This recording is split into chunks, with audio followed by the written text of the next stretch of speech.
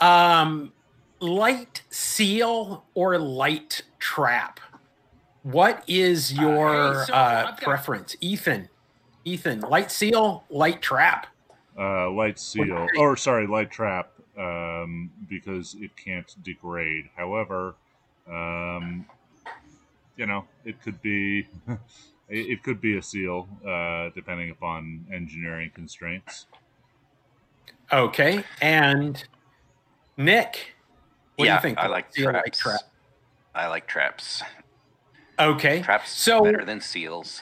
yeah, so my current project that I'm working on is a project that requires a dark slide, and because it requires a dark slide, it it it just you get straight paths, and straight paths tend to allow light in, right?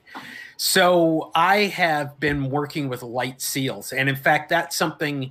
This is again this. I'm kind of working on this project as a commodity, meaning it's something that I'll sell on my Etsy shop as a downloadable file, that type of thing. Right. And so I'm one of the reasons why I did not put a red window in the Kraken is because then I would have to find a supply for red window material I and think I still point have towards that. a square foot of that red window material that you sent me that I can And I grab. have a bag. I have a bag. I could probably find that. I think I have a bag of both those Uh-huh. rectangular or square rounded squares But you'd and also have to send them to people. exactly. There's a fulfillment. And so part of the deal is with the Kraken, what you needed was in materials, in consumable materials. You needed glue, you need PLA, and you need to print the PLA. And you needed one other bit of material. Oh, screws. There we go. And so those are readily available across the world. And I use the metric screws so that they are available in advanced civilizations. Also, But everybody who has a 3D printer has a stock of M3 screws. right, yeah, absolutely. So when I cannot do this current project with just that limited material, so I need some metal for dark slides, Hmm. and I need some material for light seals, and there are a couple of places where there's light seal, and I've used that foam, the craft foam. In fact, I have some craft foam right here. Um, and what's really nice about it is it's pretty. The stuff that I can get, I get this on Amazon, but you can get our. Maybe I got this at like Michael's or Hobby Lobby or something like that. But this is 2 millimeters, pretty uniform. I have also just ordered some craft felt to see if I can if I can make that work as well. So anyway, so I'm down the path of requiring that in the build, and so this is going to be a little bit more complicated from sourcing point of view. It's actually a much simpler build. I learned a lot of things off of the Kraken build, and I learned quite a few things. And it's still I'm not going to tell you what it is yet. Hopefully, in the next show, I have to track down a couple of final little problems. But I decided, there's really no two ways around it. So craft foam or craft felt is going to be in your future if this is a product that you are interested in. So, Yeah, so um, I just wanted to yeah, point out go ahead. there's a little bit of this same foam in the mongoose. Each one uses something like, quarter of a square inch or something like that. Um, and I got a pack of like 10 of these sheets for $20 or something like that on Yeah, Amazon. really. Oh, I mean, ubiquitous. and I think this is even cheaper in Michael's, and it comes in different colors. Yours is black, Yep. but I think it's just as opaque. Yep. I should probably test that. So I've been using this stuff that is sold as light seal foam by the sheet, and I have it has a sticky side and a peel off back. Yeah, same. Yeah. Okay, so for those of you on, that's no good.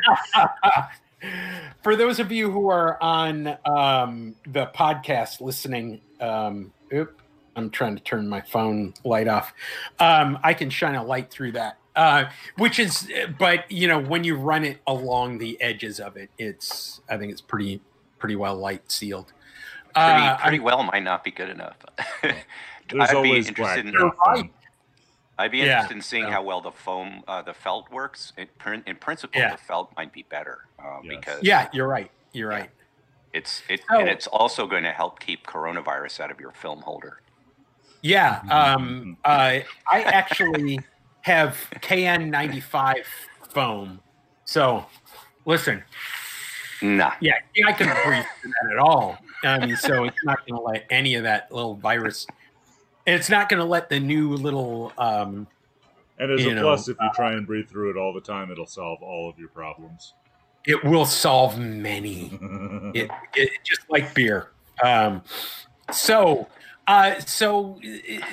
Yeah, I like light traps, but and this project has light traps all over it. But one of the things that kind of annoys me about modern cameras, modern film cameras, and I mean 90s film cameras, was that they went to that foam light sealant that just, I mean, anybody who's ever had to replace the light seals on an RB67 back, you curse that day.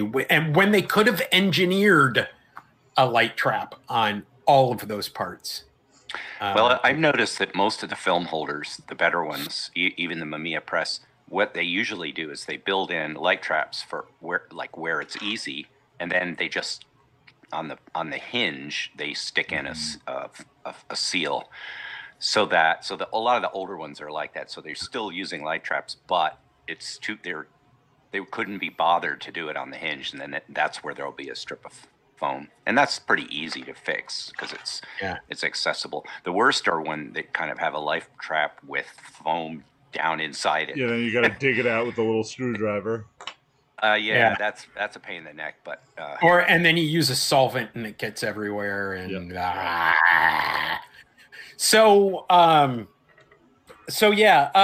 here's a question for you. You both have, as I do, modern cameras with the little peek window that allows you to see what film is in there. Okay, so Ethan and Nick, do you actually have one of those cameras that does not have tape over that window? Yeah, I don't put tape over mine, and they work fine. I tape them all. I tape have them all. Both, and some that really need it. Well, the I don't have very many that have that feature, but the ones that come to mind are like the Voigtlander Bessa ones. Those work fine, no light leaks, and they're I think there's a big old piece of foam donut around that window. So, yeah. So, okay, either of you have anything more to say on that? Okay, well, let's start the Homemade Camera Podcast. We're going. Okay. Ethan is working on getting some music in here. And Ethan, if you want me to be the person who runs that, I probably can't. It has to be the person who's running the OBS, right? Yes. To run that. Although you could run OBS, but we're going to do a tutorial for all the podcasts at some point. Well, you'll just have a few. You'll just have a few pre-selected canned, bits of music that you can pick A, B, C, or D, and just like we do when we're editing the podcast. So exactly. Yeah. So today we're actually it is December 30th, and it is about 10:30 Eastern, and we are running live on the Homemade Camera Podcast Facebook group. Are we on YouTube as well? We are on the Homemade Camera Podcast channel on YouTube, and we're also on the Cameradactyl Twitch channel, which nobody ever Okay. So just to let you guys know, I think that in the future we're going to be doing a lot more of these live things. And once again, we are committed to this being a podcast as well as the multimedia extravaganza experience. Right. So just if we will find a way to publish or let you guys know via the socials that we are we're going to be doing a show live, and you can call in by joining our, what do you call it? Google Meet thing. Yeah. So not all shows will probably be that, if we've got a guest who we've been, trying to get on, and we just want to ask our questions, right? Okay. Yeah. I mean, we might do more call-ins, but yes, for now, we'll open the call-ins up at the end of this episode if anybody's watching while they should be at work on a Wednesday morning. Yeah, exactly. So this show is the 2020 year in review. Now, we do have one more day in 2020, so we still could be pardoned before the end of the year. But we're going to talk about homemade cameras in the year 2020. Now, I edited or actually, let me say that a different way. I put together the Homemade Camera Podcast zine, and it is ready to go. It's just that Nick, wave to the crowd, Nick. There we go. Nick has to finish the proofreading on it, and then we will have it available for everybody. Nick, you're muted.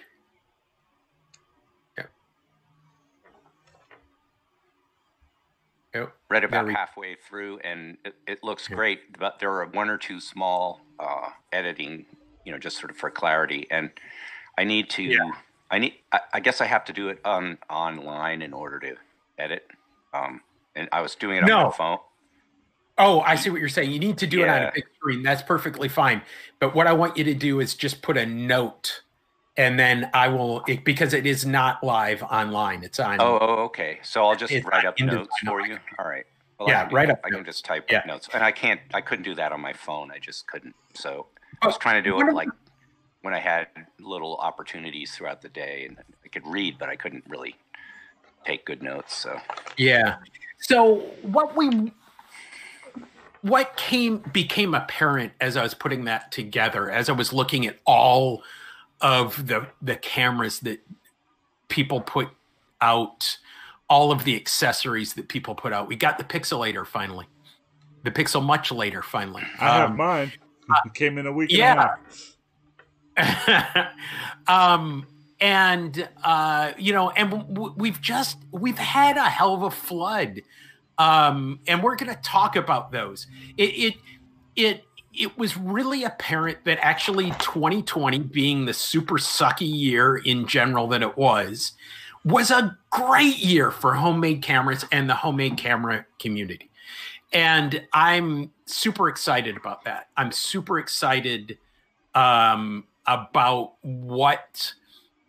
how many different people stepped up, or how many different people stepped into the spotlight this time around. There are people who've been doing homemade cameras for years. We talked with Hervé Elena, who has been making these cameras since the 90s. I was just rewatching that episode this morning while I was working on YouTube connectivity issues. It was great.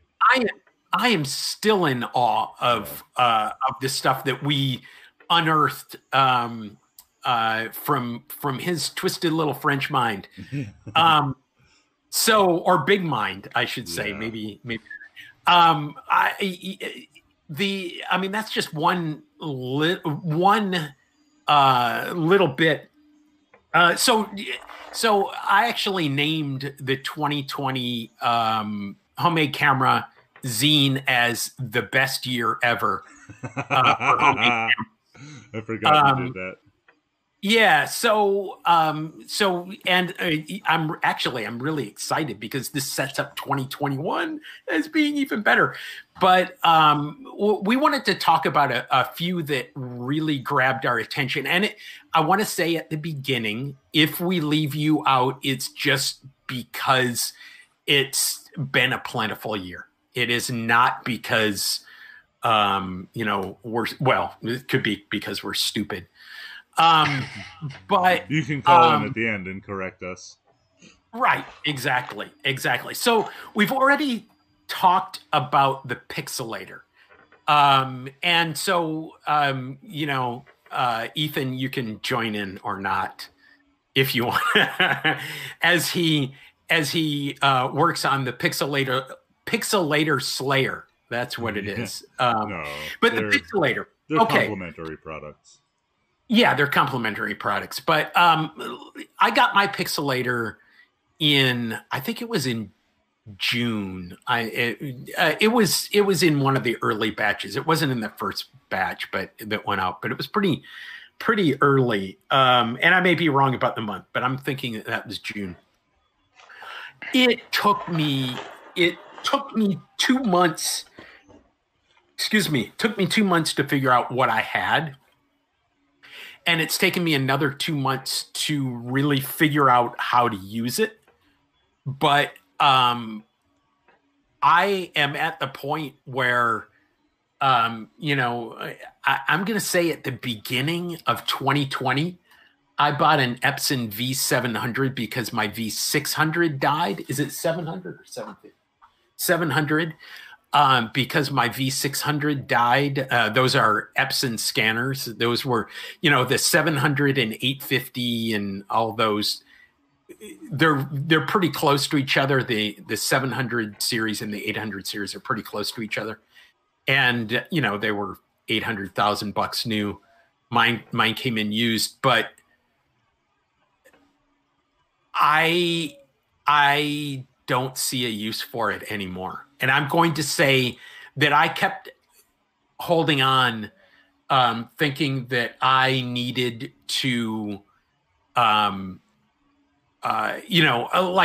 figured out 35 millimeter, but 120 is much better and much easier on the scanner. And slowly format after format fell. You prefer using a digital camera and Pixelator is what you're saying. I prefer using I have an X Pro 2. I put on it a stack of adapters that includes an M42 that's like a 25 to 50 helicoid. And then on the end of that, there's a 75 millimeter enlarger lens, and that's it. That's all I need. And I can use all the different formats. I can, I don't even need to switch different lenses for different size formats, because then I stitch anything larger than 6x6 or 6x. I think you can probably do 6x9. 6x9 matches your camera's format. But what's nice, I stitch 6x6 simply to get the full benefit of resolution, because otherwise you're cropping. So yeah, I always just do anything bigger than the 35 millimeter. I'll just frame it so that the width of the camera sensor matches the short side, and then do 2 or 3 shots. And it takes a little bit longer, but I think it's worth it. I think you get you get a lot of good information. The only thing it takes longer than is shooting 35 millimeter, is scanning, doing 35 millimeter. Oh no, your process. No. The whole process is faster than scanning one strip. Yeah, but stitching adds a step. That's all. Yeah, stitching adds a step. It's still faster. Overall, yeah, and it's not just faster, but it's easier. I find it easier. So I'm still using a scanner for 35 millimeter, but it's a dedicated film scanner. It's very, very slow, but for my purposes, it does a better job than shooting that small negative with a camera. However, the issue I have is that I've been using that plugin in Lightroom, Negative Lab Pro, which is improved and gives much more interesting color and control over that. But it really likes the camera files a lot better than the scanner files. There's just something about that interface that works way better if you're using a digital camera than a scanner. So that's the only regret I have about that. But I'm drifting away from 35 millimeter. It's really fun to shoot, but I just like what I get out of big film so much better that it's Yeah. No. This year, about halfway through the year, I was, I was locked away by social distancing, not by any laws in my area. No, you're on your own. It's in my area.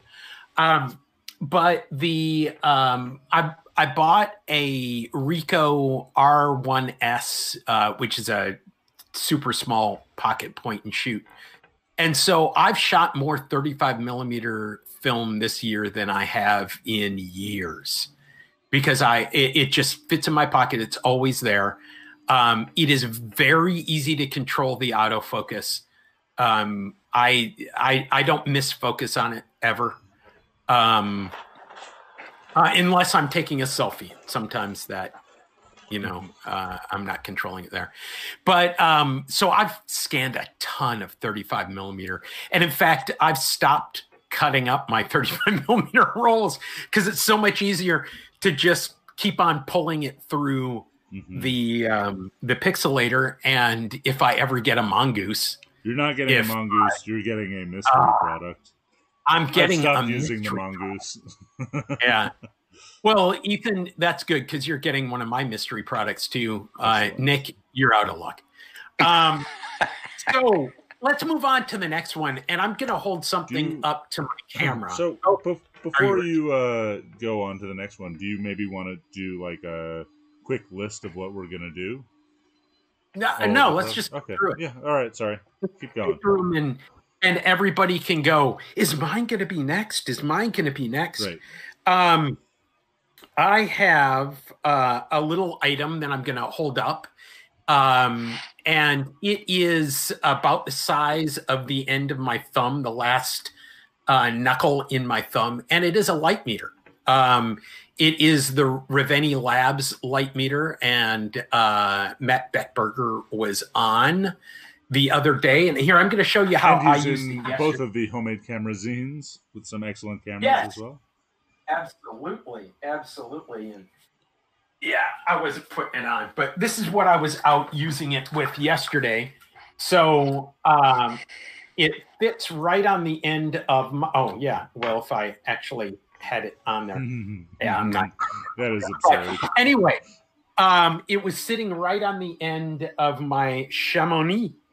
And I was out shooting yesterday. And this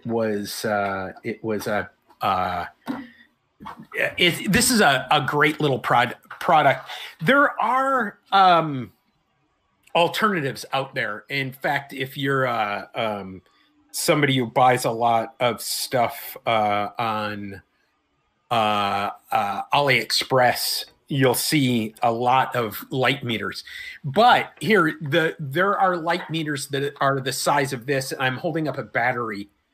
And then there are the light meter. I think that the Reveni, which one is it? Come on. Reveni Labs version is is the smallest, lightest, easiest to use for me. It's about half the size of the one that I had in my drawer. Yeah, and it's smaller than the butter, isn't it? Smaller than the butter? Yeah, I mean the butter meter was 6 times the size of what it should have been because it was analog. But even my digital one would have been twice the size of the Reveni Labs meter. Yeah. So I'm curious. Can you imagine that you're farsighted and you need reading glasses, and pretty badly farsighted? Can you read the tiny little numbers easily on it without your reading glasses? Yeah. Let me show you my little friend. Okay, so what I just held up was a loop that I use that's on a string that hangs off the back of my Chamonix to make sure that I am properly focused. So I can read it. I'm going to be wearing reading glasses at that point anyway, because I am very much farsighted at this point in my life. After having LASIK surgery about 2008, so that's 12 years ago. I'm very farsighted, and which is perfect. I mean, I can see crisp at a distance. But in order to see the ground glass on my camera, I have to be wearing glasses anyway. So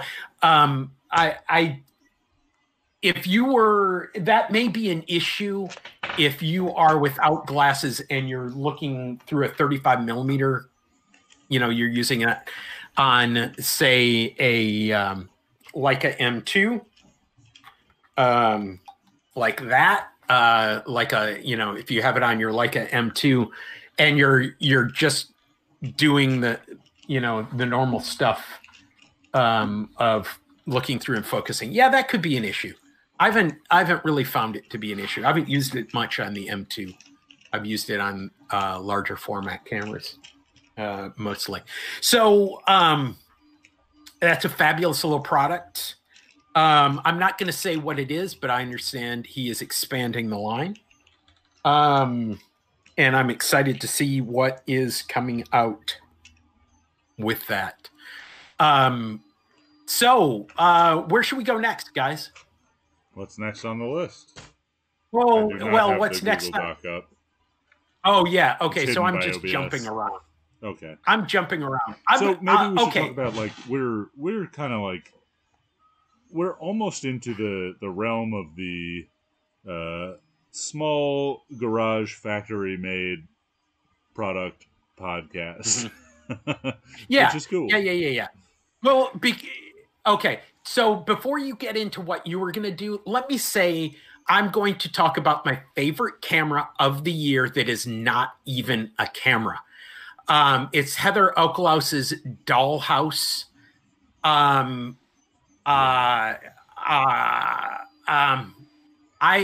It's a camera obscura. It is. It's kind of. It's much more than that. It is so much more than that. It is so. It makes me so happy. And okay, so what it is it is a dollhouse. It's a dollhouse that's probably 2 meters by 1.5 meters, so 3 feet by 2 feet, something like that. And it is in each one of the rooms, there is a window at the front. And I believe what she used was a magnifying panel. Yeah. There we go. I want to comment that your metric conversion was way off. I was holding it doesn't matter. 1 meter by 2/3 of a meter. Yes. Yeah, I understand that. I'm just giving real ballpark is the idea.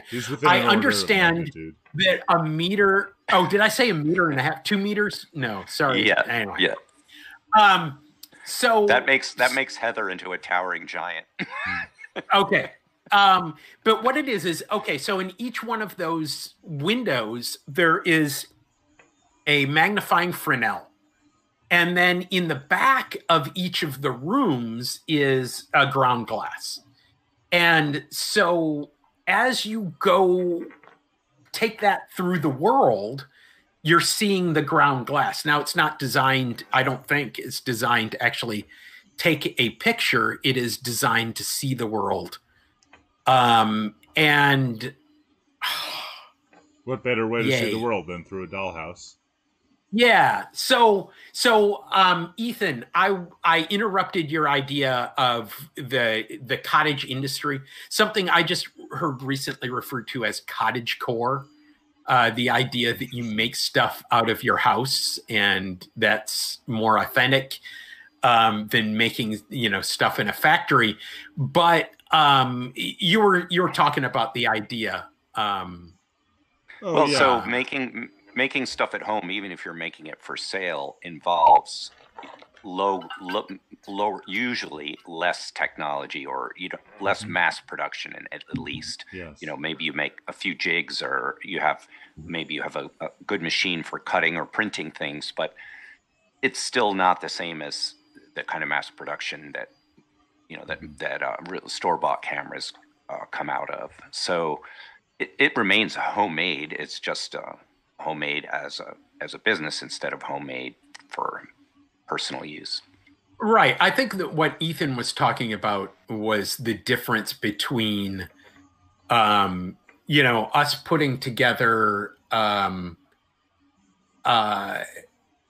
cameras for ourselves, hacking them together out of wood or whatever, or for those of you who have been with us from the beginning, Nick and I started out making franking cameras, taking folders, pulling the folders off and sticking a better lens on the end, and making some different cameras, different focal length, different quality of lens.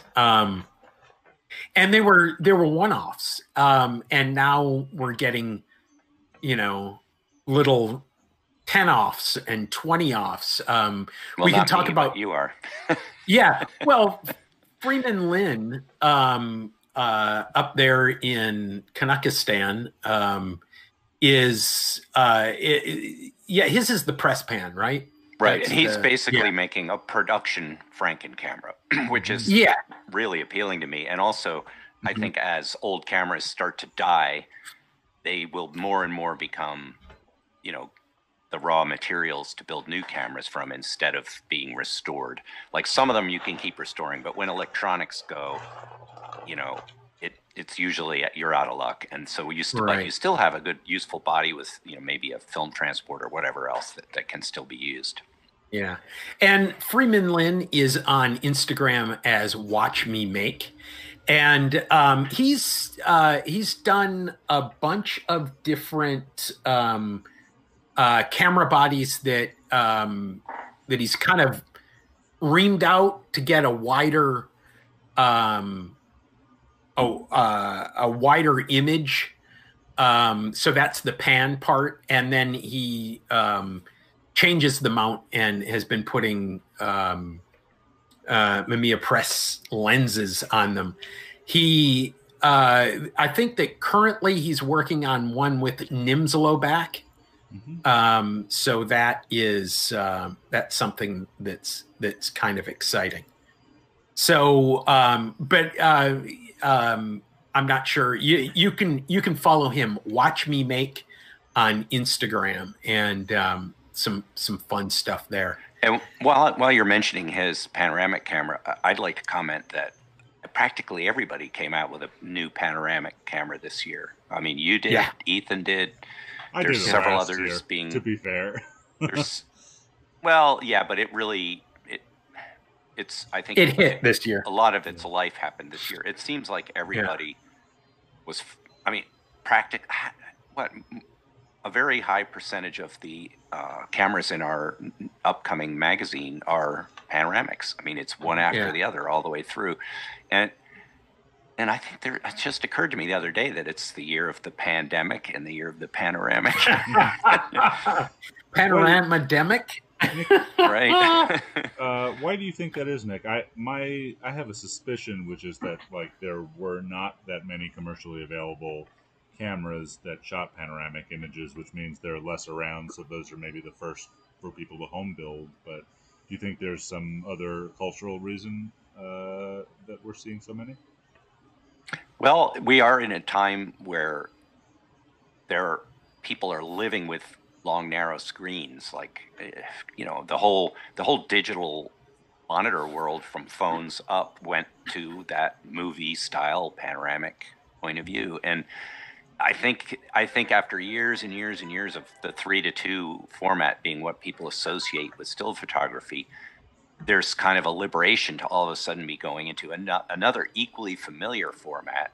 And there's also that feeling that you can have more going on in the frame. Like the whole television world started with almost a square, which is a wonderful format and I love it, but it's about one head, and as soon as you put two heads into that, you jump way back. And the panoramic lets you have two people in one space and still be close up. And that's probably why it took over in cinema, because headshots get pretty boring in the movies. You want to see at least two people.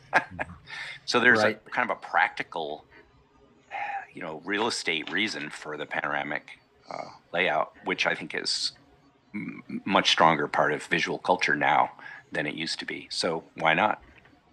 I would also posit the idea that we are because we're encountering fewer people, we are shooting more landscape, and so the panorama is very much a landscape format.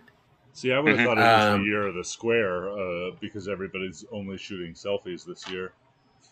The reason the thing that makes it a great landscape format is not so much that it's wide per se, but that it lets you get a wide shot with a longer lens, and that's really advantageous. So wide angle lenses can be problematic in the landscape because the background can get too far away. And so just widening the sensor is more productive. So it could be square with a really huge piece of film too, I suppose. But I have to say, its own problems. Well, and you just said something about sensor. I am super surprised that none of the camera manufacturers or even nobody's put any money in a camera with two sensors side by side, or you could rotate them, Well, except for Apple. Does Apple do that? Yeah, you got like a triple camera right now. I think it's more interesting for. But that's one sensor per lens. I'm saying two sensors for one lens. Yeah, which is the only logical solution, because they're not going to come out with a custom panoramic sensor that's big enough to use for stills. There's just not enough a demand for it. But putting two side by side and essentially stitching them with software in live view or whatever is perfectly possible. I think you would have to interpolate. I think the obvious solution is just like a 65 megapixel Sony that you crop. Yeah, right. And that's what Fuji does. They have a crop mode, which is a lot of fun, actually. Sure. And it saves the RAW, so you get that backup if you change your mind. Yeah, wouldn't it be cheaper, though, two 18 megapixel sensors side by side rather than a 65 megapixel Sony? No, right, because then, it's like there's some manufacturing scale that Fuji's got to deal with, right? Like, it's, I think... I was thinking Canon, but yeah. But yeah, I hear what you're saying. No, I think you're right in principle, Graham, but in terms of the products that they're interested in selling, they're not going to do it. I mean, they do make a beautiful big sensor that makes a fantastic panoramic if you crop it, but it's like a several $1,000 camera, and I mean, you would be cheaper to buy two regular APS-C cameras and mount them side by side and take simultaneous photographs. Can you hear Ethan? One of these back there days, we're gonna do a stereography show for sure. Yeah, absolutely. I've been doing a lot of stereo photography. So, Nick, pick something off our list. What do you want to talk about next? Well, let's see. So, the thing I'll just mention briefly that, and I've talked about this enough that everyone's bored with it, but you've got written on the list speed graphic thing, and I think what you mean there that's yours.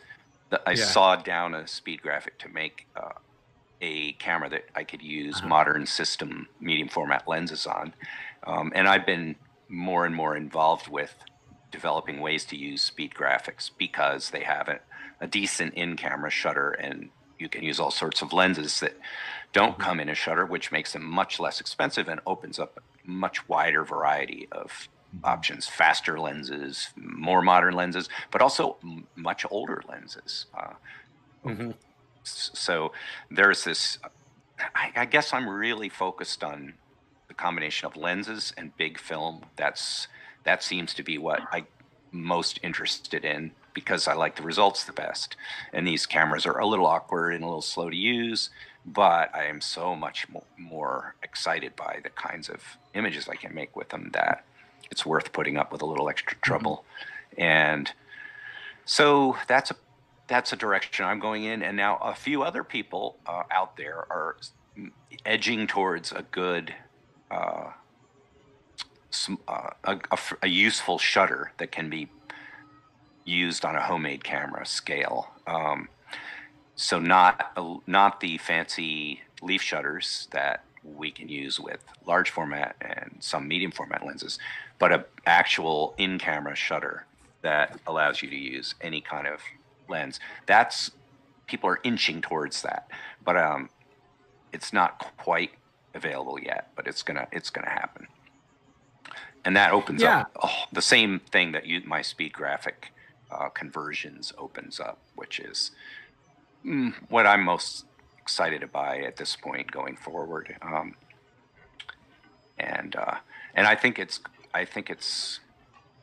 there's room to invent some even better things. I'd love to see a very simple mechanical shutter for smaller lenses that's practical for homemade, and it's we're getting closer and closer. People are working on it. I'm with you on that. For large format, as people are moving into large format more and more, and that's something that's on our list, that we've seen a lot of large format home builds and cottage build. That's exciting.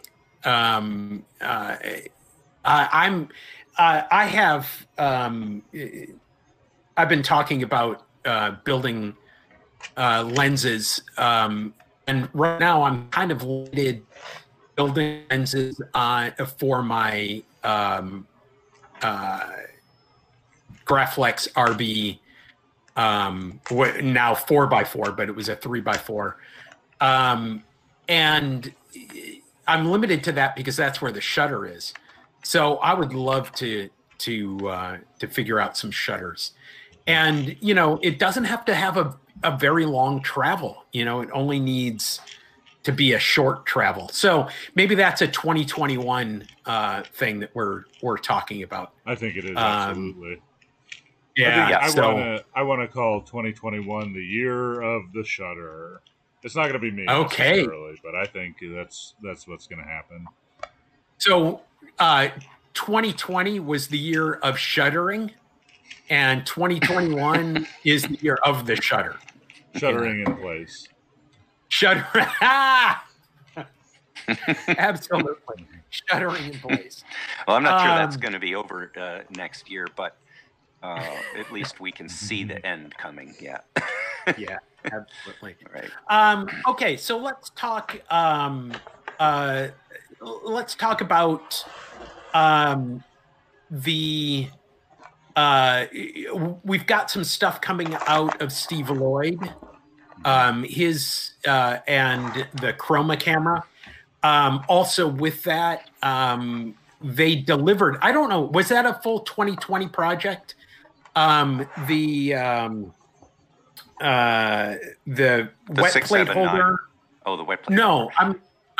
The wet plate holder with the wet and dry plate holders, both from 20th Century Camera and from Chroma Camera, are pretty much came out this year. And Jay Lane was involved in the Chroma. He was involved in the Chroma, designing the Chroma dry plate and wet plate holder. Which, and theirs has got a nice feature, which is that you can get with it, a spacer that makes it into, you can use it with regular film as well. I think that is an original Jeff Perry design, actually. He's been making them as well. Well, 20th Century Camera makes them as well. Yeah, I'm not sure who was first on that. It doesn't really matter. It's just a logical extension of a very old, one of the oldest ways of, exposing an image in a camera. It's just been modernized and made practical for modern production.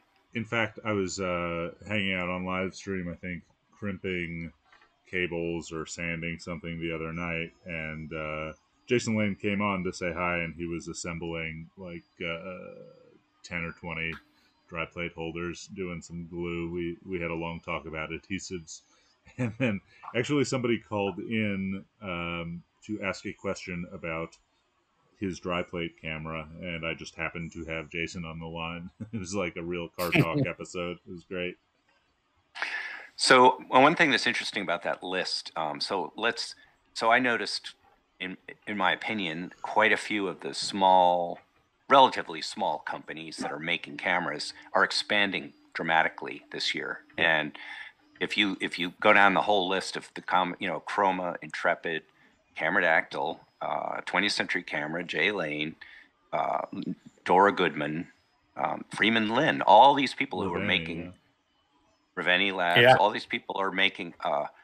They're a lot of them are expanding. Some of them are moving into bigger facilities, and some of them are hiring people. They're expanding the lines of what they offer dramatically.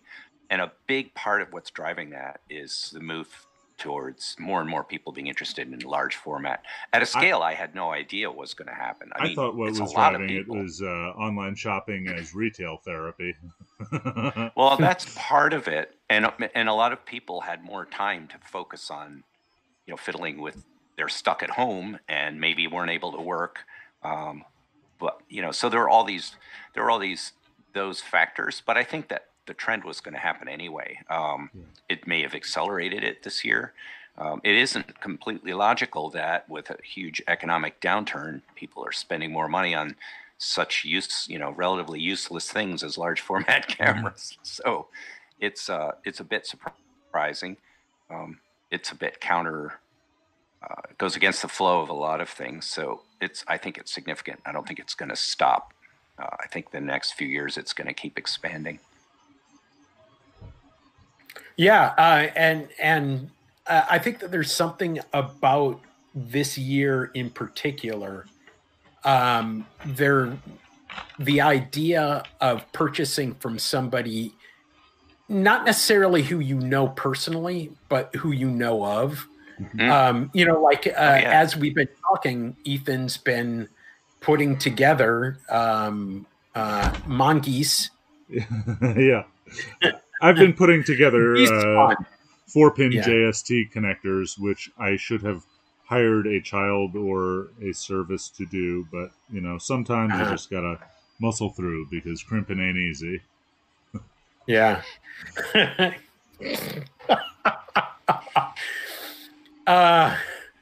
Yeah. So that's Ethan the gangsta right there. Crimping ain't easy. Yeah. No, well, I think there is a strong incentive for people to come up with self-employment, obviously, because there's a great pool of people who need a job, so I was able to keep working through the pandemic, and I hired somebody full-time to help me with that. So this is a really good time for any business to figure out a way to offer employment, because there's tons of people looking for work, and that's so that's a factor too, I suppose. Yeah. And I know for a fact that there, within our community and of the people we're talking about, I know several people who spent time laid off and laid off from their employment. I've been lucky that my employment has been constant. So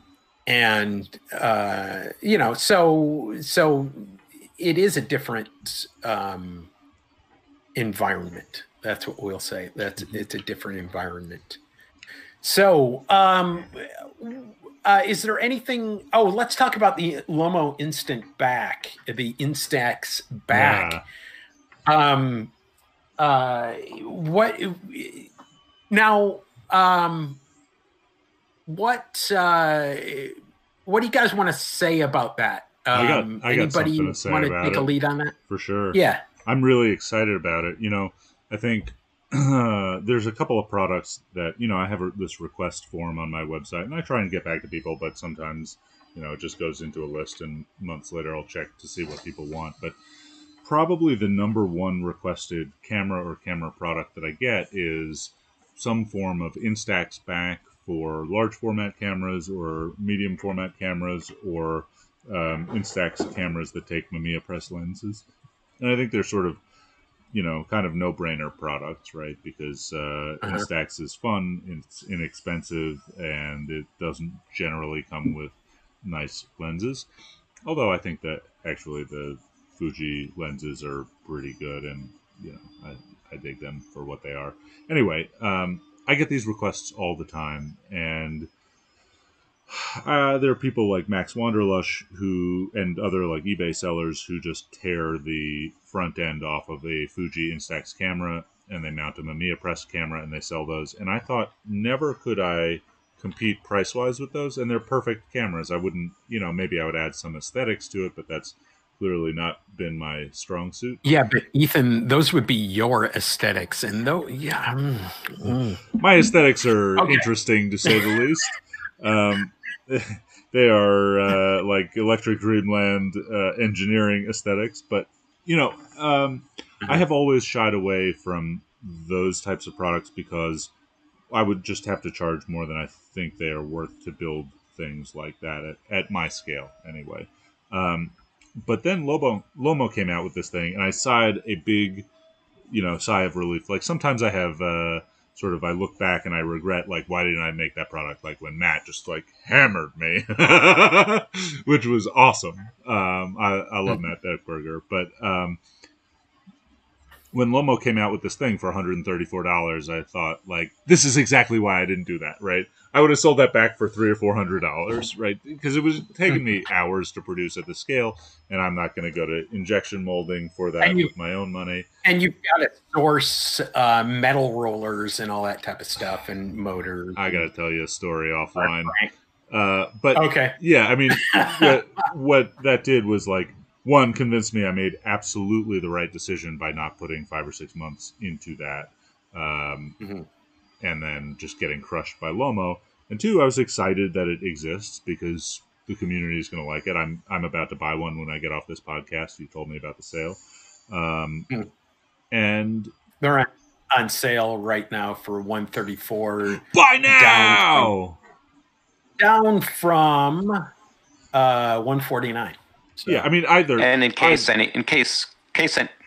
anybody isn't aware, this is a Lomo wide or Instax wide film holder that goes on a 4x5 graph lock back, which means vast numbers of cameras will be able to just take this directly, just slap it on and go. And the only and go is a little bit of a misnomer. You do have to change the focusing distance because of some flange issues, but pretty close to end go. Well, yeah, okay, but isn't there a ground glass? Come with a spacer?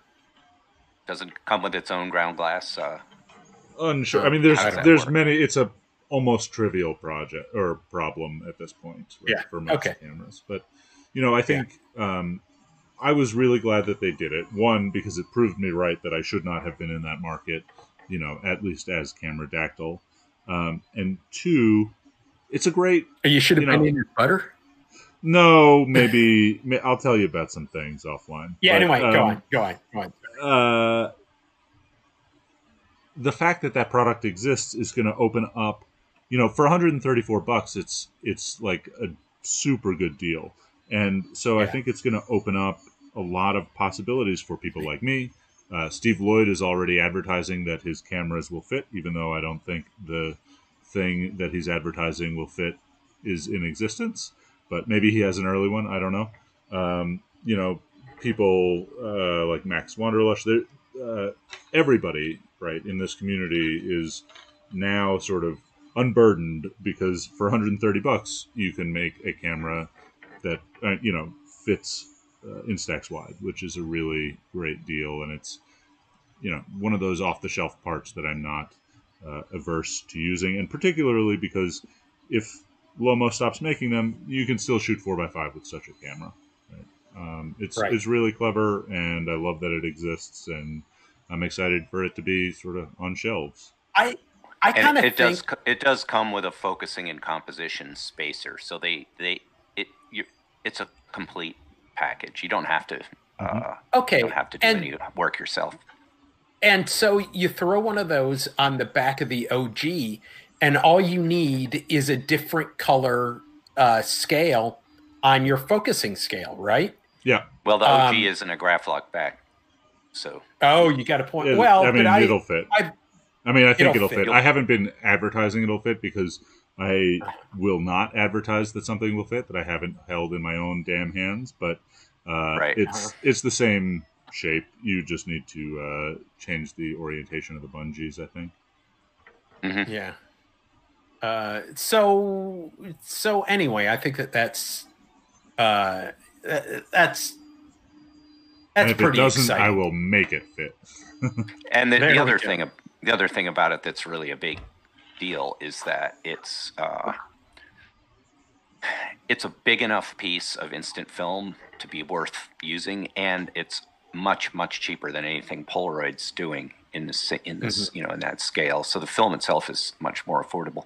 And another kind of nice thing is that it also, I think it's going to fit perfectly on my 3x4 speed graphic, which has been converted to take a 4x5 Graflok back. And I think the film size is just really close to 3x4, 3.25 by 4.25, right? So it'll work on that camera, which is also good news. Mm-hmm. There's a ton of those cameras out there. I'm excited about something similar too. Yeah. The only problem is that it's an SLR, right? So that mirror distance is the biggest problem on. No, mine is not. I'm the one that I own. Yeah, mine is. But you've got one. You've got yours is yes, I do. Yours is good for. But mine is, my little junior is not and will not be converted to 4x5. It's mine's a 2.25 by 3.25 camera. So it's smaller than yours. But that's beside the point. The Instax is actually a good use of it is basically portraits. So you're going to want longer lenses anyway. You're not going to be doing landscape photos on Instax wide. It's more about things that are up close and fill the frame and, that kind of thing. Right. Exactly. So, okay. So, we're coming towards the end of our list. We can talk about the Kraken really quickly. The Kraken is alive and still sells quite steadily. Every few days, or at least once a week, somebody sends me an email with something that they've done with it, modified it, put a different type of lens on it, that type of thing. I was just talking with, now I can't think of, I've just been talking with Santa Claus, one of the people who, yes, I've been talking with Santa Claus about putting 6x9 folding lenses on it. They vignette just a little bit, but Yeah, They probably did on the Wait. original folders too. What are you- or no. 616. What are you talking about? Camera. What camera? On the Kraken. So people are building. So some are going to work and some aren't. I think Some- you'll find right. some of them will cover. Yeah. Well, all of those old 616 folders, those cover, or they're pretty close. You know, and if it's a big issue, you can crop. Right. So, just and to there's also keep it all the quarter plate cameras. So there are 135 lenses, Yeah. native, and those will work. But I'm finding also quite a few of the old projection lenses. Once you have a shutter, Yeah. there's a whole lot of old lenses that have ridiculously large coverage. I mean, little tiny lenses that cover 4x5, and are $20-$30 on eBay. So there's a lot of possibilities as soon as you have a shutter. Yeah, and that's our call. I think that's our. Let's see. We have a little chat on. Oh, and it went away. Skip Williams just said, "Okay." I'm sorry. I have the chat. I got you. Okay, yeah. Skip Williams says the lenses from the Kodak 3A should definitely work on a Kraken, as they had a almost 16 centimeter image circle. Thanks, Skip. There we go. Yeah. Thanks for watching. Thanks for participating along. So yeah, let's talk about. I guess. Do you want to say anything more about the Mongoose other than it's being fulfilled right now as we watch? It is being fulfilled. I have 2 products based on the Mongoose in the pipeline that I am so sad that I cannot work on because crimping ain't easy, and I spend all day now making wires and pieces. I had a Monday morning manufacturing mishap, which was malevolent. I found out I made about 30 upper film gates that had an artifact in the slice, and I was like on the verge of tears. Okay, it's $100 worth of plastic, and it's 2 days worth of running this thing. This thing being the whole farm, and I'm now about caught up. And I actually had a few more electronics parts come in, so now I can make all of the boards for the 2 boards that go in the scanner, and sort of it's not going to slow me down at all by the time I wait for the last couple of pieces to go into the control box. But yeah, it's been a slog, and I've really enjoyed the opportunity to be able to make things for people at this quantity. And I'm just really like fantasizing about the day when I can get back to design and prototype, and then maybe even hire a kid to do things like assemble wires like I am doing now. Black, green, red, blue. All day through my head. And yeah, I mean, this is again Ethan getting off into like you're gonna get mad at me like you get mad at Andre when he talks about watches on the Negative Positives podcast, which is I have been spending all day either chatting people on the internet. I think that's the big thing that has come of the Mongoose, is that I have so much not stupid, but necessary, but not full brain things like what I'm doing now, which, black, green, red, blue hasn't really slowed me down too much. And so I've started the most intentionally boring live stream of all time, which is like, I got this camera and this light and these headphones and a new long Ethernet cable, and I've started live streaming pretty much all day while I'm doing tasks like this. And half of that live stream is terrible because it's me playing the smooth sounds of Mike Gutterman in background music for Productions Volume 1 through 5, while I do something like this silently all day, right? But then I've opened up the chat, and people have come in from all over the world. I had a kid in Romania, Nick, welding a dog cage in the background. I've talked to David Khrushchev, who I've seen on Facebook for years, who's in the Netherlands, who figured out some things about the RA4 process. I've sold a camera to a guy in Houston who came on my stream to ask if I was shipping his camera, and I said, "This is your camera." And then later in the week, he said, "I got my camera," and I said, "Do you want to assemble it on live stream?" And he came and assembled it on live stream. And I've talked to people in England and Wales and Scotland, Romania, the Netherlands. I think I talked to somebody in Germany the other day, Argentina, Brazil. It's for me been the year of I'm never going to be famous on live stream, right? Like nobody is going to find my channel and be like, I want to watch this guy crimp cables.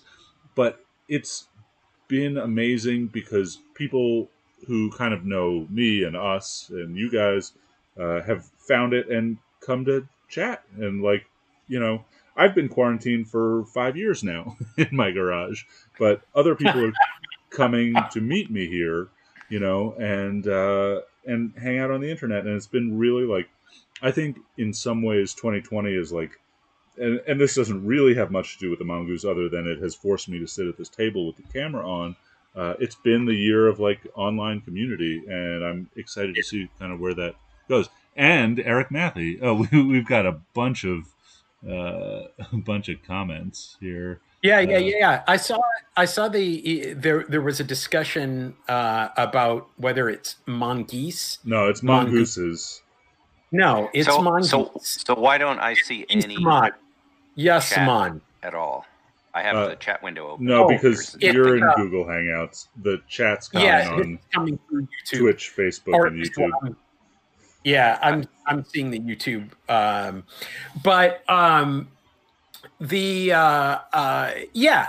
right, exactly. I think the community has grown.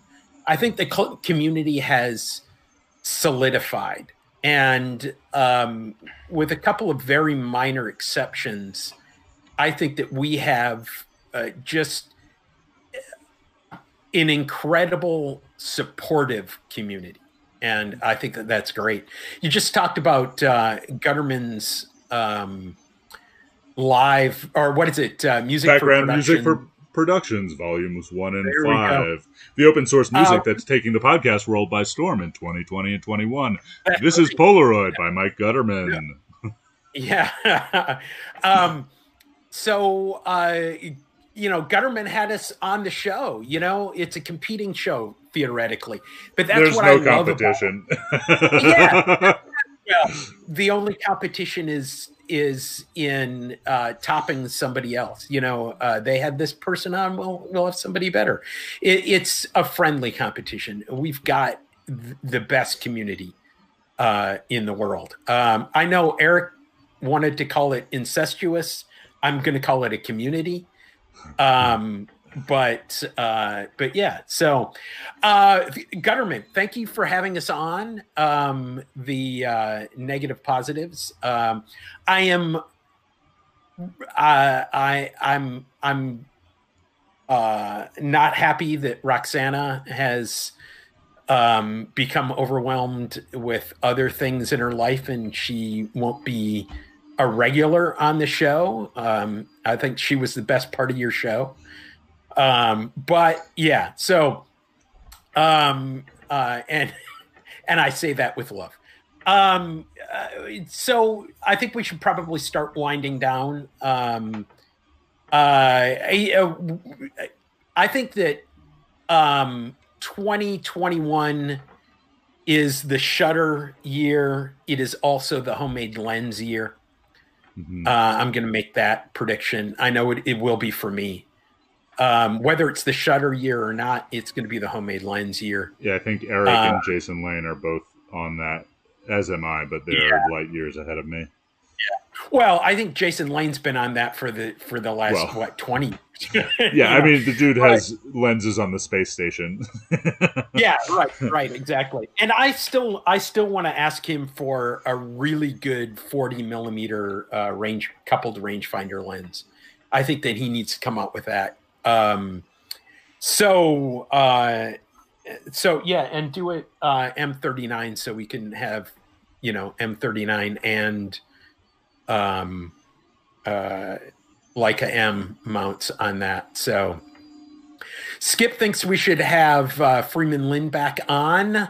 We should. We should probably have everybody we've had back on. Yeah. Which some of them we are working on right now. I tried to get us a guest today, but she is little actual has an actual job that actually is life and death for some people. But we're gonna have some people on again. So so I think we should probably wind it down.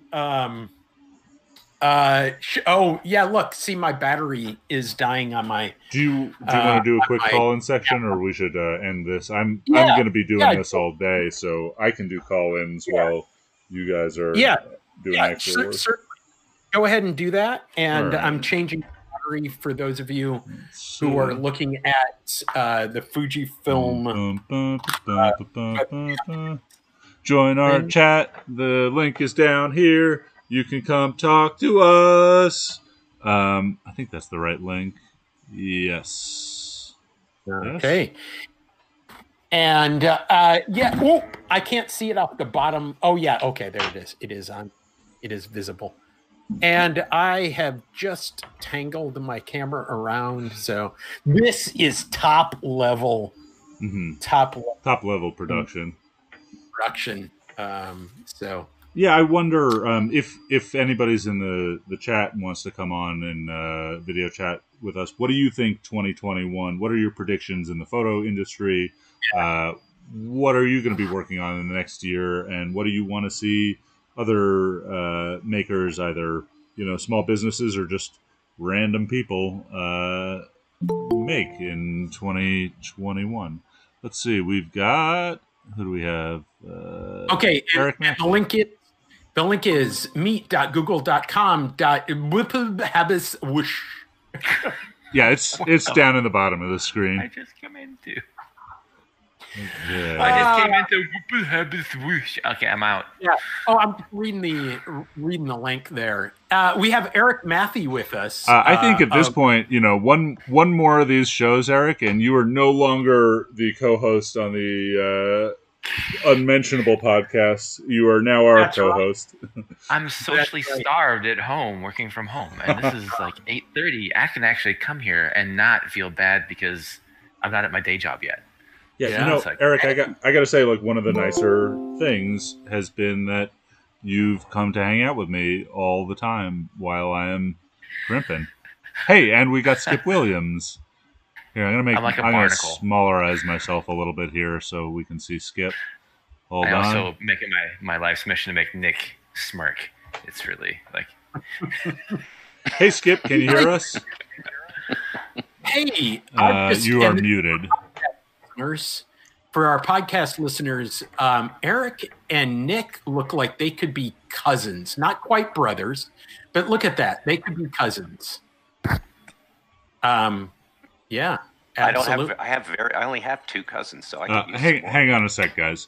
Hey, Skip, you're muted through Google Meet, so you want to turn off the live stream wherever you're watching it, or pause it, or mute it. And then in the Google Meets window, at the bottom, there's a little microphone icon that should be red. If you click it, there you go. Now you can talk. At the bottom, there's a little microphone icon. That echo is why you got to shut off the stream wherever you're watching it to talk to us. Let me turn off the YouTube stream. Yeah. It's really disconcerting otherwise. Yeah. Underwater podcast. Well, that's a good idea. You hear yourself twice. It is a good idea. I would prefer to hear myself. You guys are all fuzzy. Okay. Yeah. It's going to be something on that. That's just because we haven't shaved. We'll be clear on the internet. I have the master connection to YouTube, but to you, we might be fuzzy right now. But you could go back and watch yourself clear on Facebook. Oh, just what I need. Yeah. So, Skip, what are you up to? Oh, nothing. I'm not working this week, so everything's shut down in my business for until a couple days before Christmas until after the New Year. It's pharmaceuticals. So all the pharmaceutical business, unless it's manufacturing or research, just closes down. Damn, nice. Yeah. So does that mean you have a week of camera building ahead of you? I have a week of whatever it is around here. I spent a little bit of time the other day, Graham, putting the new knobs on the Kraken that you sent me. Thanks very much. Yeah. All right. Cool. Just to let you guys know, the Kraken has, and for anybody who has built one, it does have a structural weakness in the knobs. So if you are a Kraken builder, print the knobs 100%. And usually that takes care of it. My next project has a knob system that is metal. Did you use my screwdriver tip idea? Absolutely. Number 2 flathead screwdriver bits. And there are 2 parts. There's the underside part and the top part. And they glue together, but they both have that hex shape. So there's nowhere to stress. Ethan.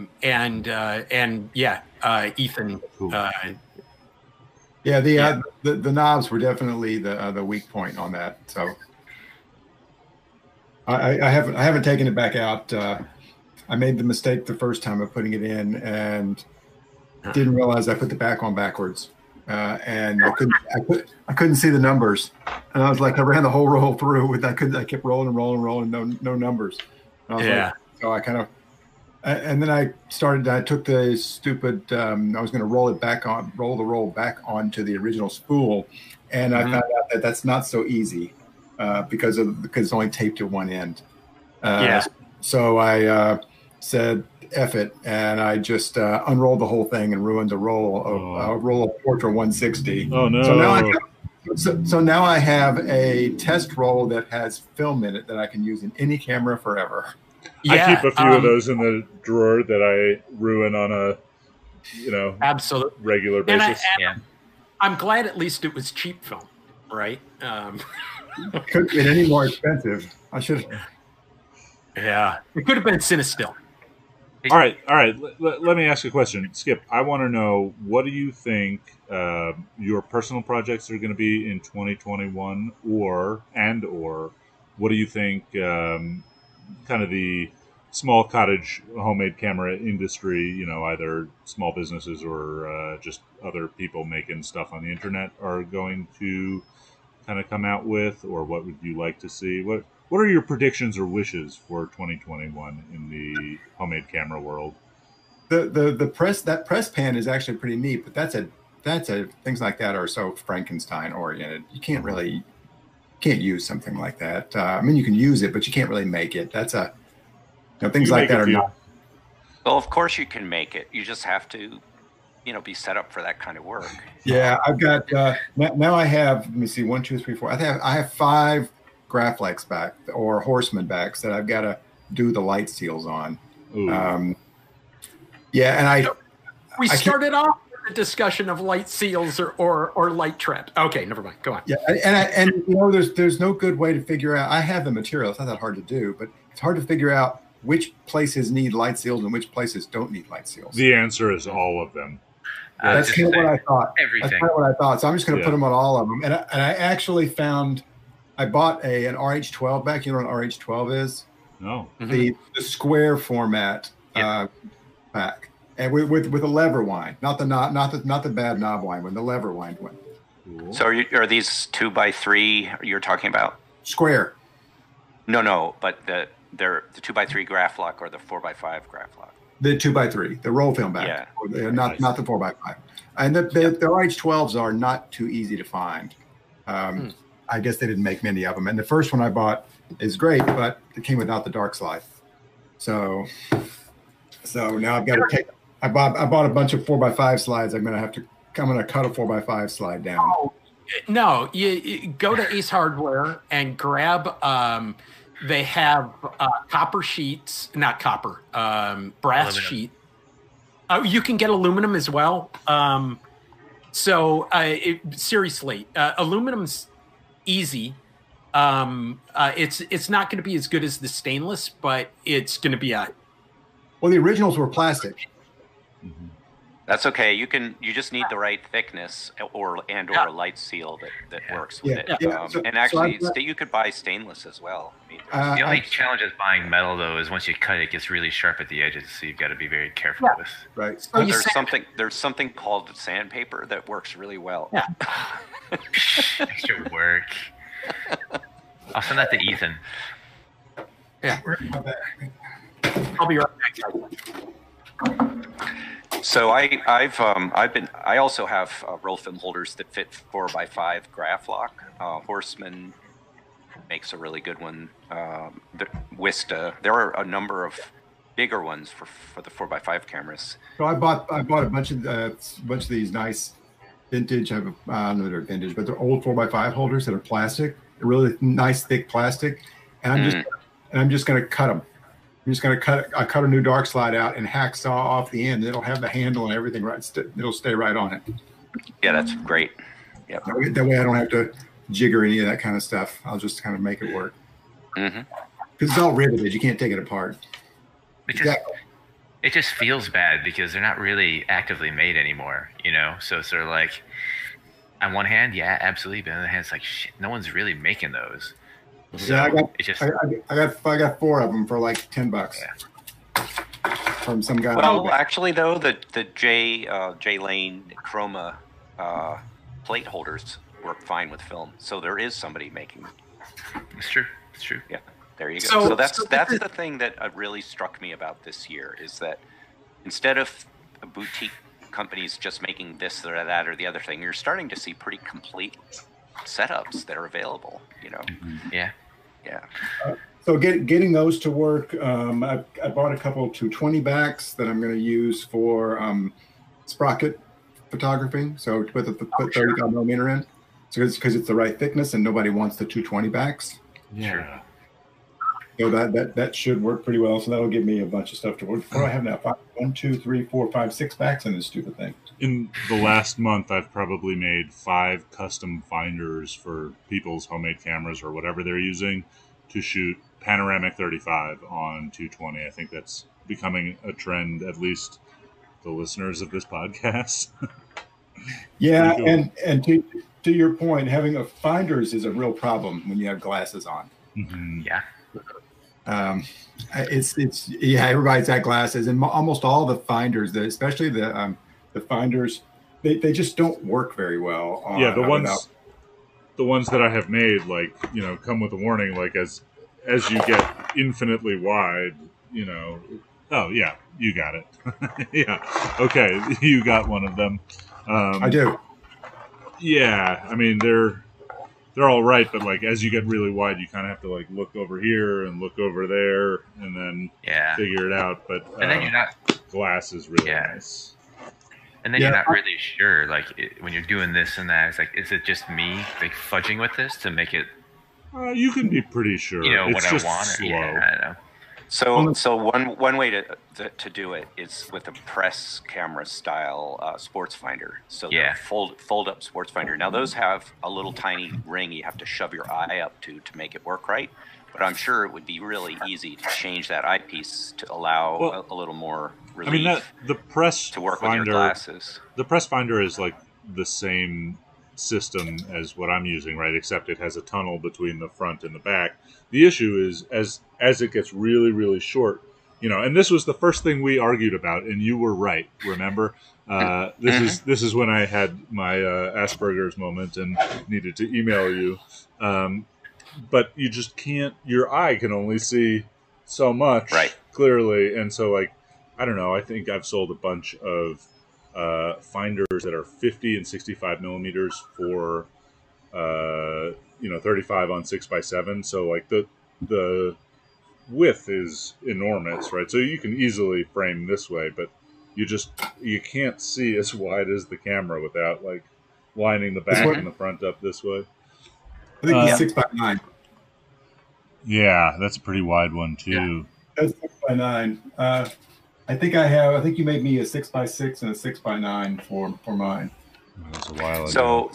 So no, you do need optics to see the whole image all at once. Mm-hmm. And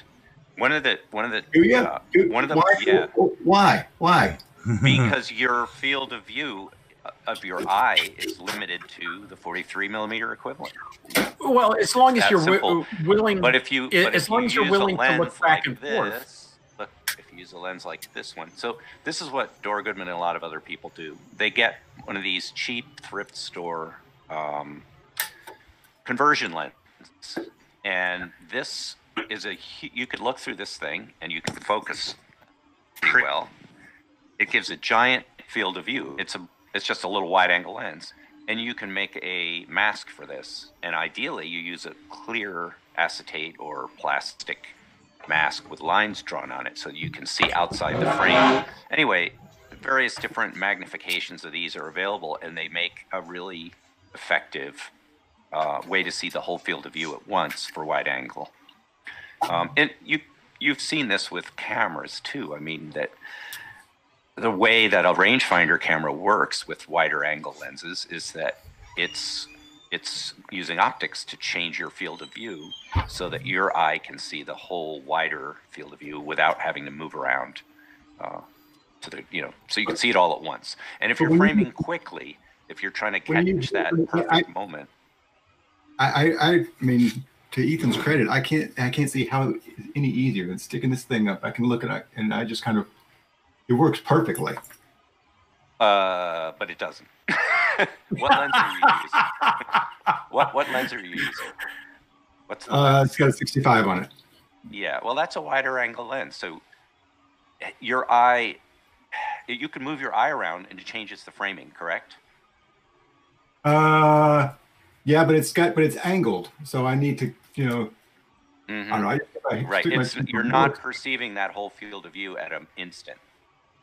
You just aren't, unless there's a lens in there. If I could put my favorite finder of all, where to go?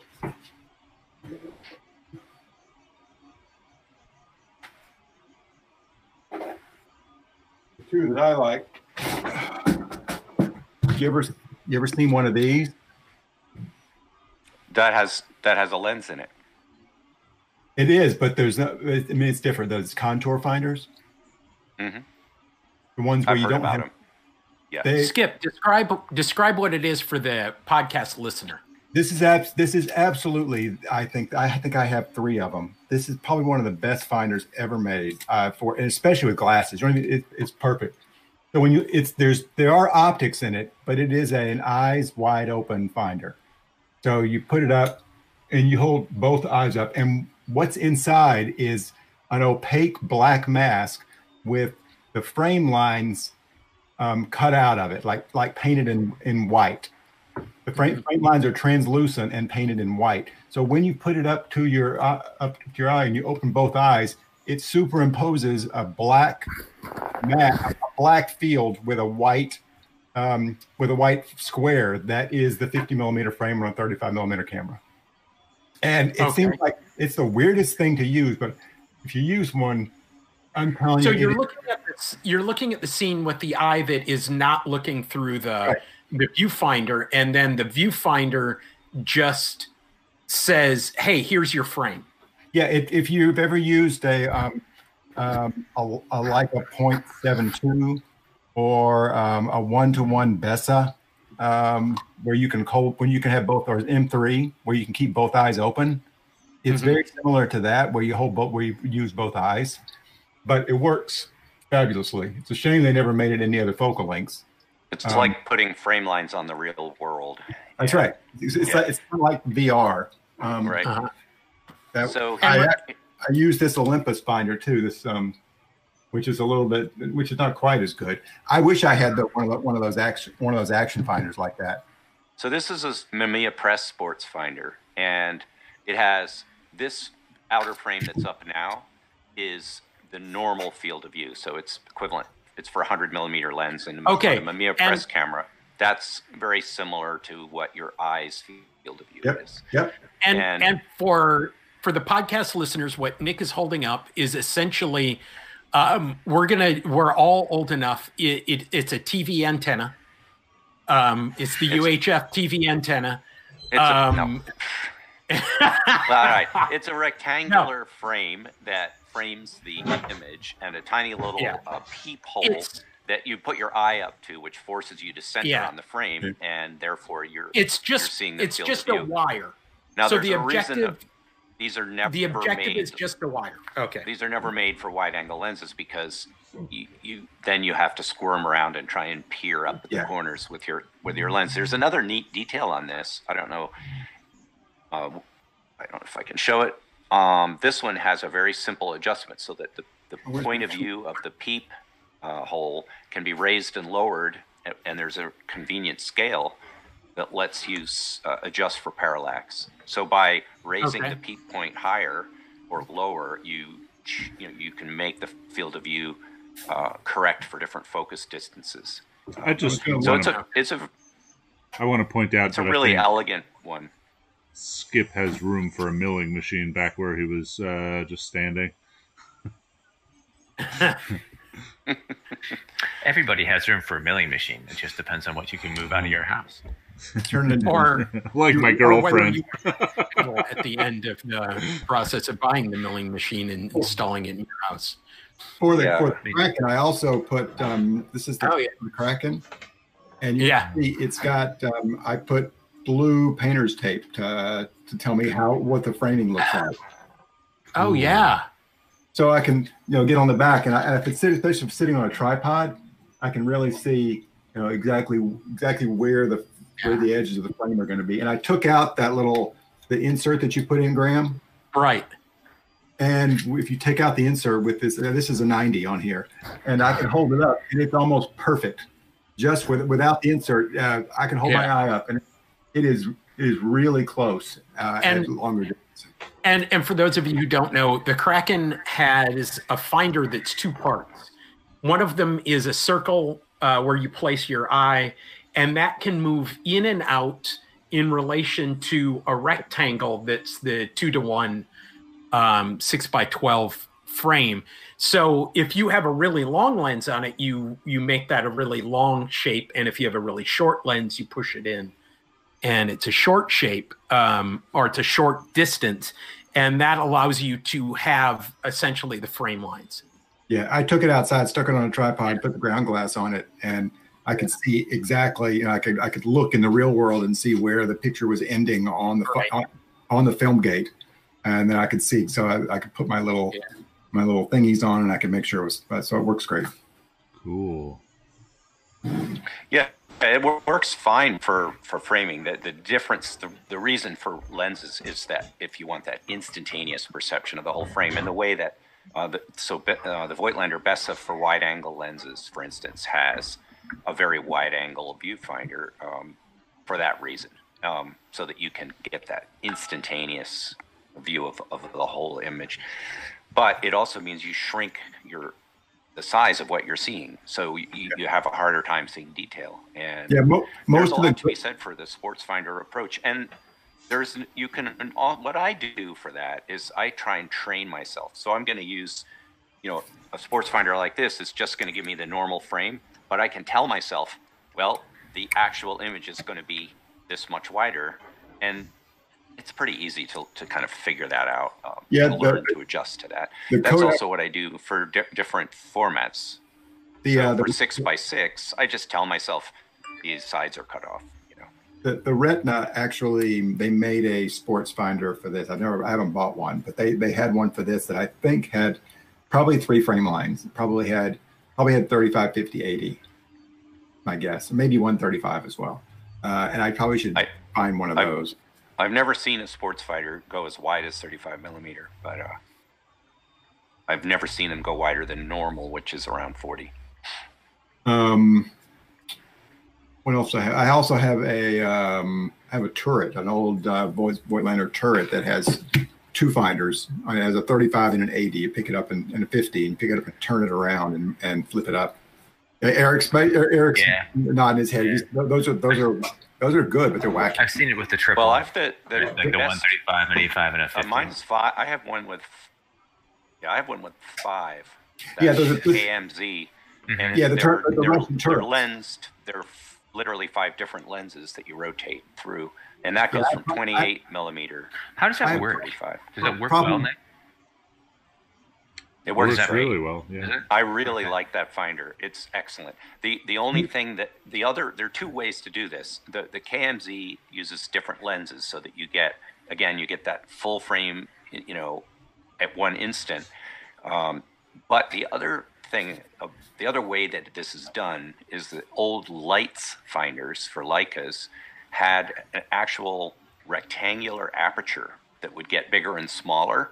So that one is at a fixed wide angle magnification, but you're cropping and it's a continuous zoom crop, which is really handy. So, it's got markings on it for the standard lenses, but if you have an odd format that's in between, or an odd field of view that's in between, like 40 millimeter, you can simply turn the dial to that spot, and it gives you an accurate framing. And those ones also had parallax correction, which worked by simply angling the viewfinder downward as you focus closer. Really a simple idea. For the KMZ turret, can you get enough eye relief to use it with your glasses? Not really. I don't use them with glasses. So luckily I'm farsighted. So viewfinders work fine for me without glasses. Then I have to whip out my glasses to read the tiny little numbers on the lens. Yeah, yeah, that's the problem that I have.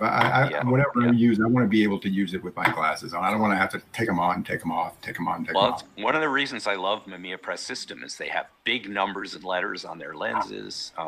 One of the fun. I use a very wide angle modern viewfinder that's a 21 millimeter. It has both 21 and 28 millimeter frame lines, and it was made by Cosina for Ricoh. And they also had some sold under the Voigtlander. So that, for me, 21 and 28 covers everything. 24 is somewhere in between the two.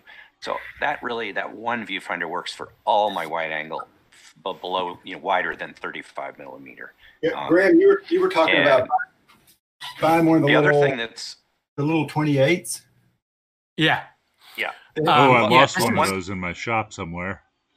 One thing that's great about the 21 millimeter one, though, is that it has a really big field of view, and I can read the top of a lens through it. So when I'm using that on a lot of cameras, I can actually see the markings through the viewfinder. I don't even have to take my eye off, and that's super okay, fun. guys.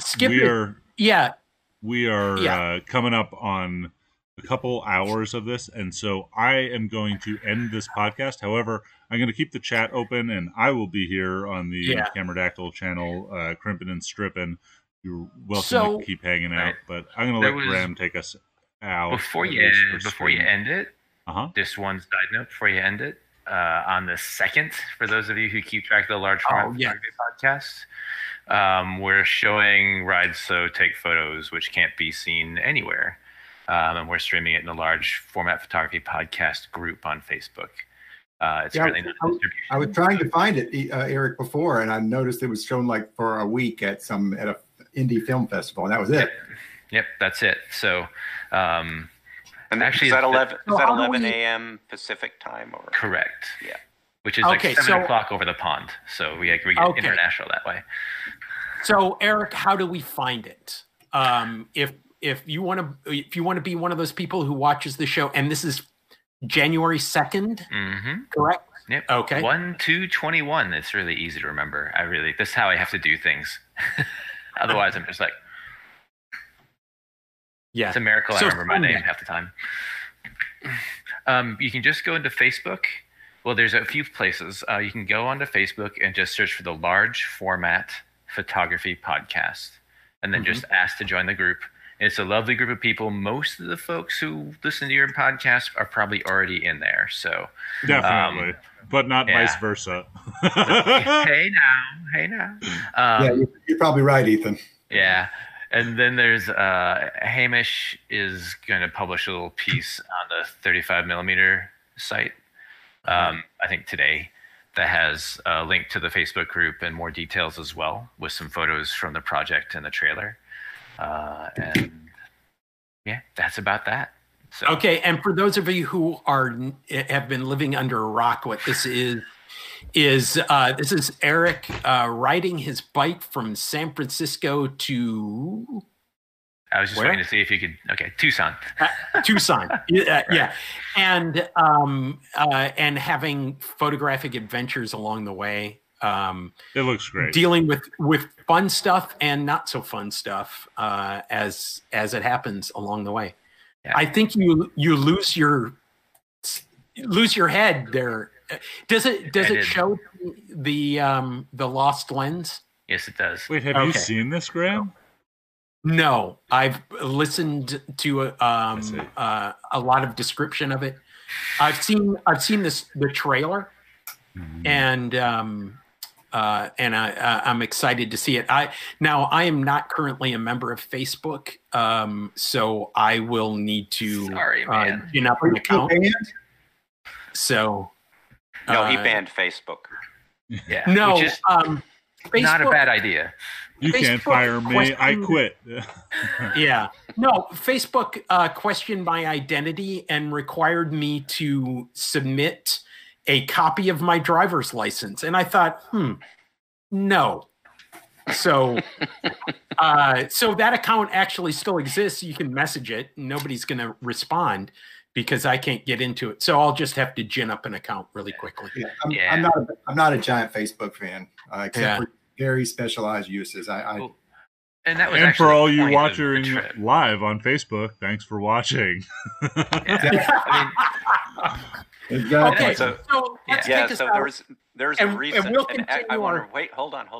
Yeah. I want to recommend a recent article in the Atlantic that basically presents a lucid argument that Facebook is in fact a doomsday machine.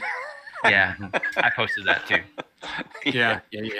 Okay, so on this note, as we bite the hand that streams us, I want to thank Robbie Cribbs. Robbie is the person who composed and allows us to use our music, even though we're not yet at that stage in OBS where we have music, but we'll have that soon.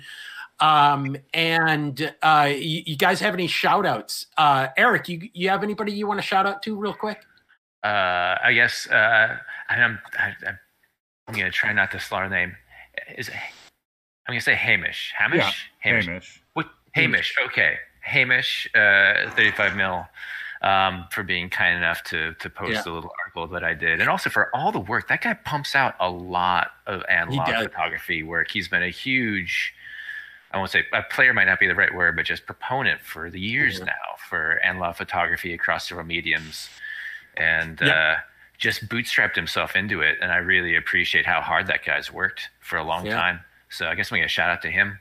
And then my co-host of Large Format podcast, Andrew and Simon, for just being great and putting up with my shit. Absolutely. Skip, hey. Official host now, Eric? Of LFPP, yeah. He's official co-host of the Homemade Camera podcast. Right.